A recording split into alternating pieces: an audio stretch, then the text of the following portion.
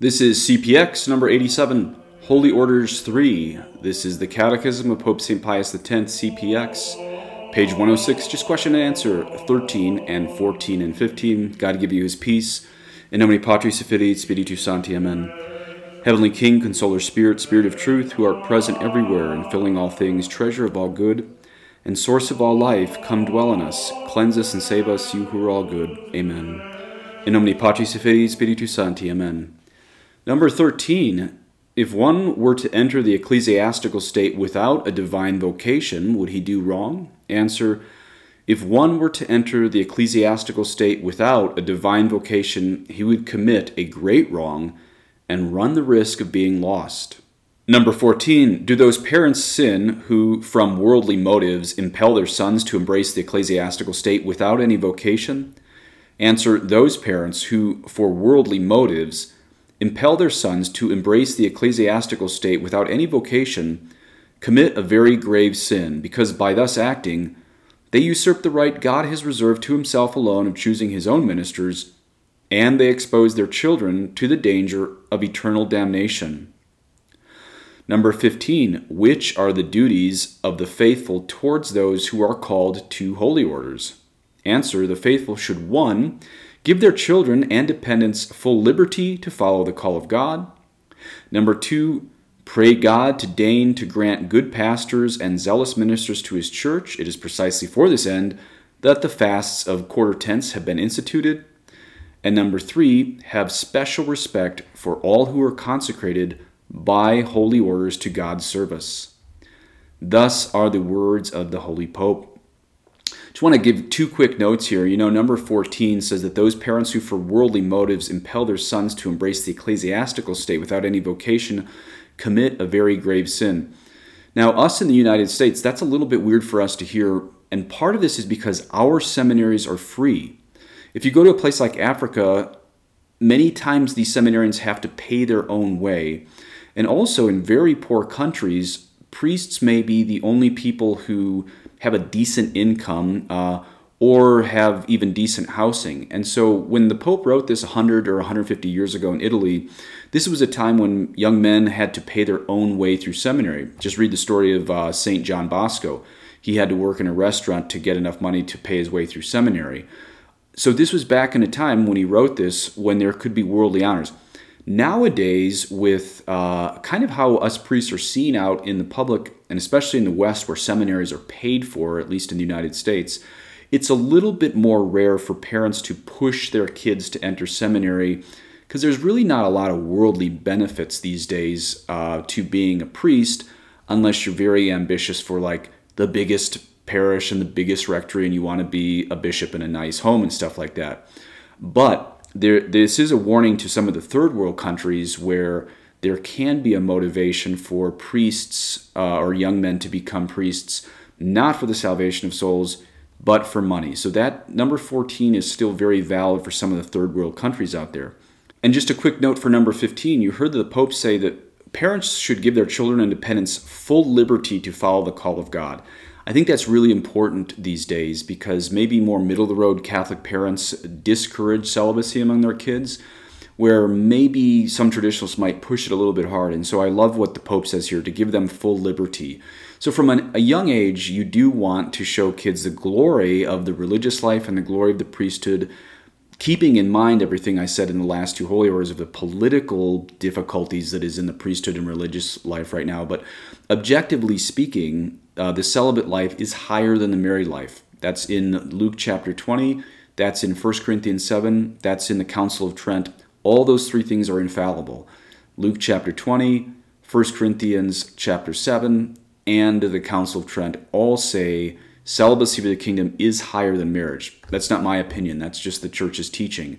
But in encouraging kids to discern celibacy, keep in mind what I said in Holy Orders 1 and 2 about the political difficulties right now that we can have in a time of church crisis as you encourage the kids to celibacy, either be that single consecrated life or religious life as a sister, nun, or brother, or in the priesthood, be that the diocesan priesthood or the religious priesthood. Now, because today is a little bit short, I want to beef up today on the priesthood with a book called Fundamentals of Catholic Dogma by Ludwig Ott. Fundamentals of Catholic Dogma by Ludwig Ott is a book that conglomerates all of the infallible teachings of the Bible and the Catholic Church into one single book. I'm going to link in the show notes a non-Amazon link to this for $65 for the hardback.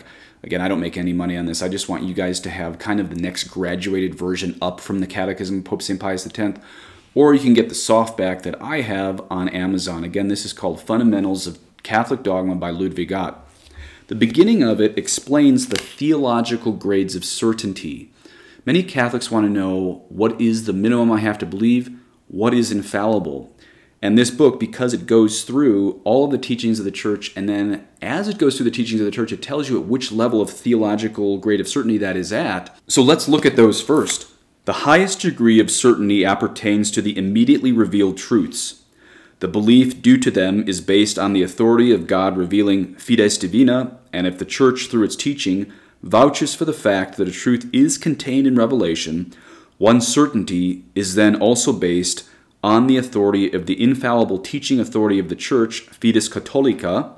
If truths are defined by a solemn judgment of faith definition of the Pope or of a general council, they are called de fide definita. Catholic truths, or church doctrines on which the infallible teaching authority of the Church has finally decided, are to be accepted with a faith which is based on the sole authority of the Church, Fides Ecclesiastica. These truths are as infallibly certain as dogmas proper.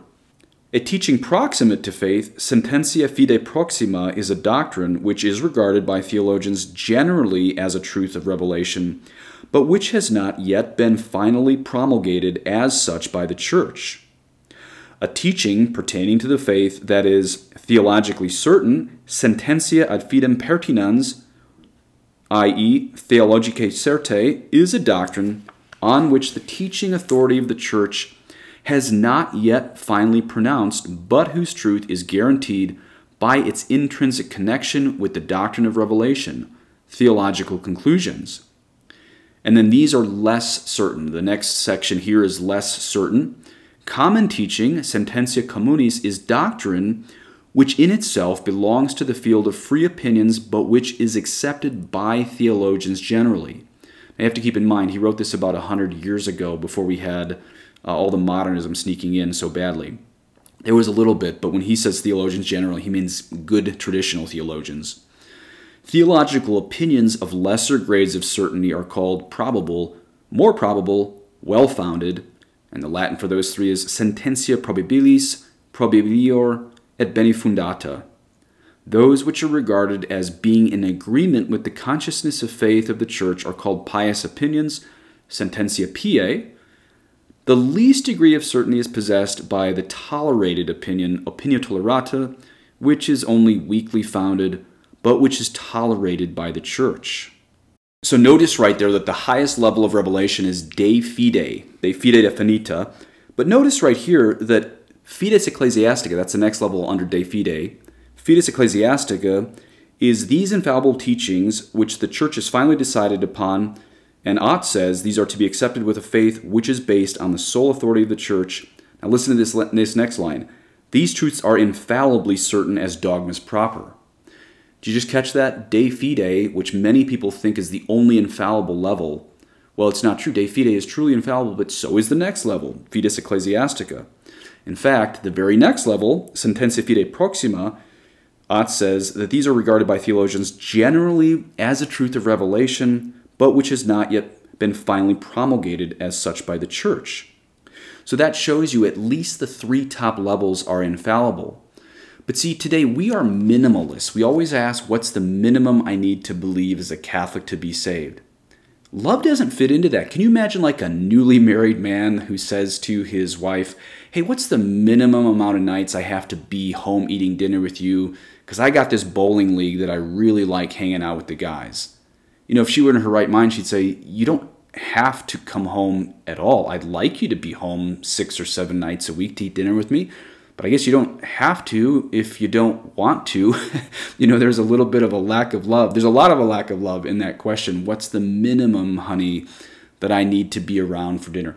So we are in a very legalistic time in church history when people say, what's the minimum I need to believe as far as infallibility? Well, two problems with this. One, there's very little love in that question.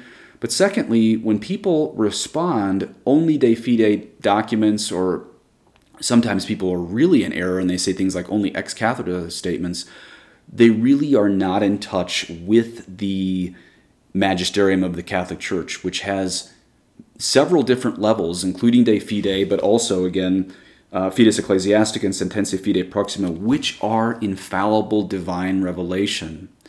And so let's look a little bit at how this applies to the priesthood, since we're going to go a little bit deeper than the Catechism of Pope St. Pius X today. One of the first statements from Ott on the Holy Priesthood or Holy Orders is de fide, highest level of infallibility. The sacrament of order confers sanctifying grace on the recipient. Ott writes, as a sacrament of a living, the sacrament of order effects per se an increase of sanctifying grace. He then quotes Pope Pius XI teaching in the encyclical Ad Catholici Sacerdotii, this was written in 1935, by the sacrament of order, the priest receives also a new and special grace and a particular help, by means of which he can cope in a worthy fashion and with unfailing courage with the high obligations of the office he has assumed and fulfill the duties thereof.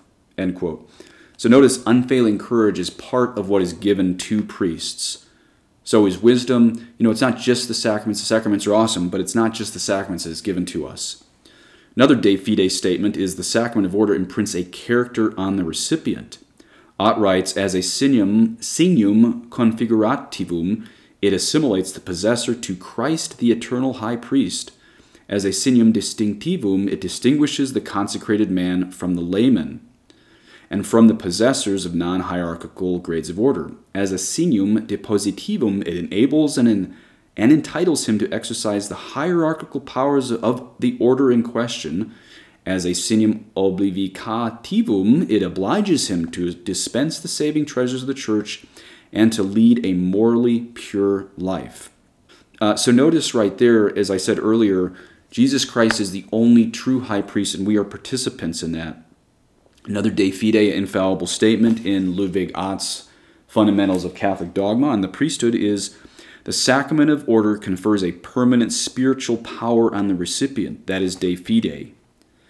Another infallible de fide statement, the ordinary dispenser of all grades of order, both the sacramental and the non-sacramental, is the validly consecrated bishop alone. We talked about that in Holy Orders Part 2. How about a statement on Ott about the Holy Priesthood at a level lower than de fide as far as theological levels of certainty? Well, he writes, the sacrament of order can be validly received by a baptized person of the male sex only, and that is sententia certa. That's a few levels lower than de fide. But if that's a few levels lower than de fide, and we know de fide is infallible, does that mean it's not infallible, that only men can be priests? Well, let's look at what Theologicae Certe says. It says, a teaching pertaining to the faith, theologically certain, is Theologicae Certe, and this is a doctrine, quote, on which the teaching authority of the Church has not yet finally pronounced, but whose truth is guaranteed by its intrinsic connection with the doctrine of revelation.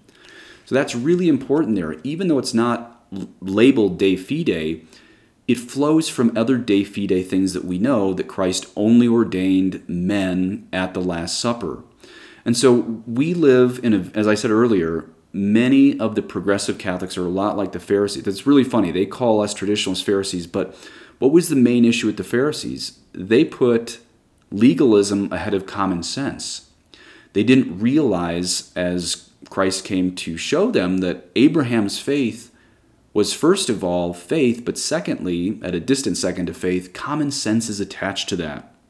And that's where, even though de fide is the highest level, even the lower levels, it says, have a truth which is guaranteed by its intrinsic connection to the doctrine of revelation. So that means right there, it is infallible that only men can be priests.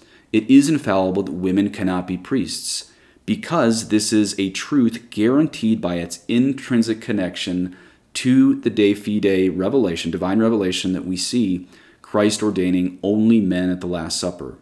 So, the two reasons to look a little bit deeper than just de fide statements is, one, we see that the truths of revelation are guaranteed by what flows from the de fide statements by common sense. And secondly, the lover of God doesn't say, what's the minimum I need to do to believe, to follow you, Jesus? Please say an Our Father for me, et benedictio Dei omnipotentis, Patris et Filii et Spiritus Sancti, descendit super vos, et mani et semper. Amen.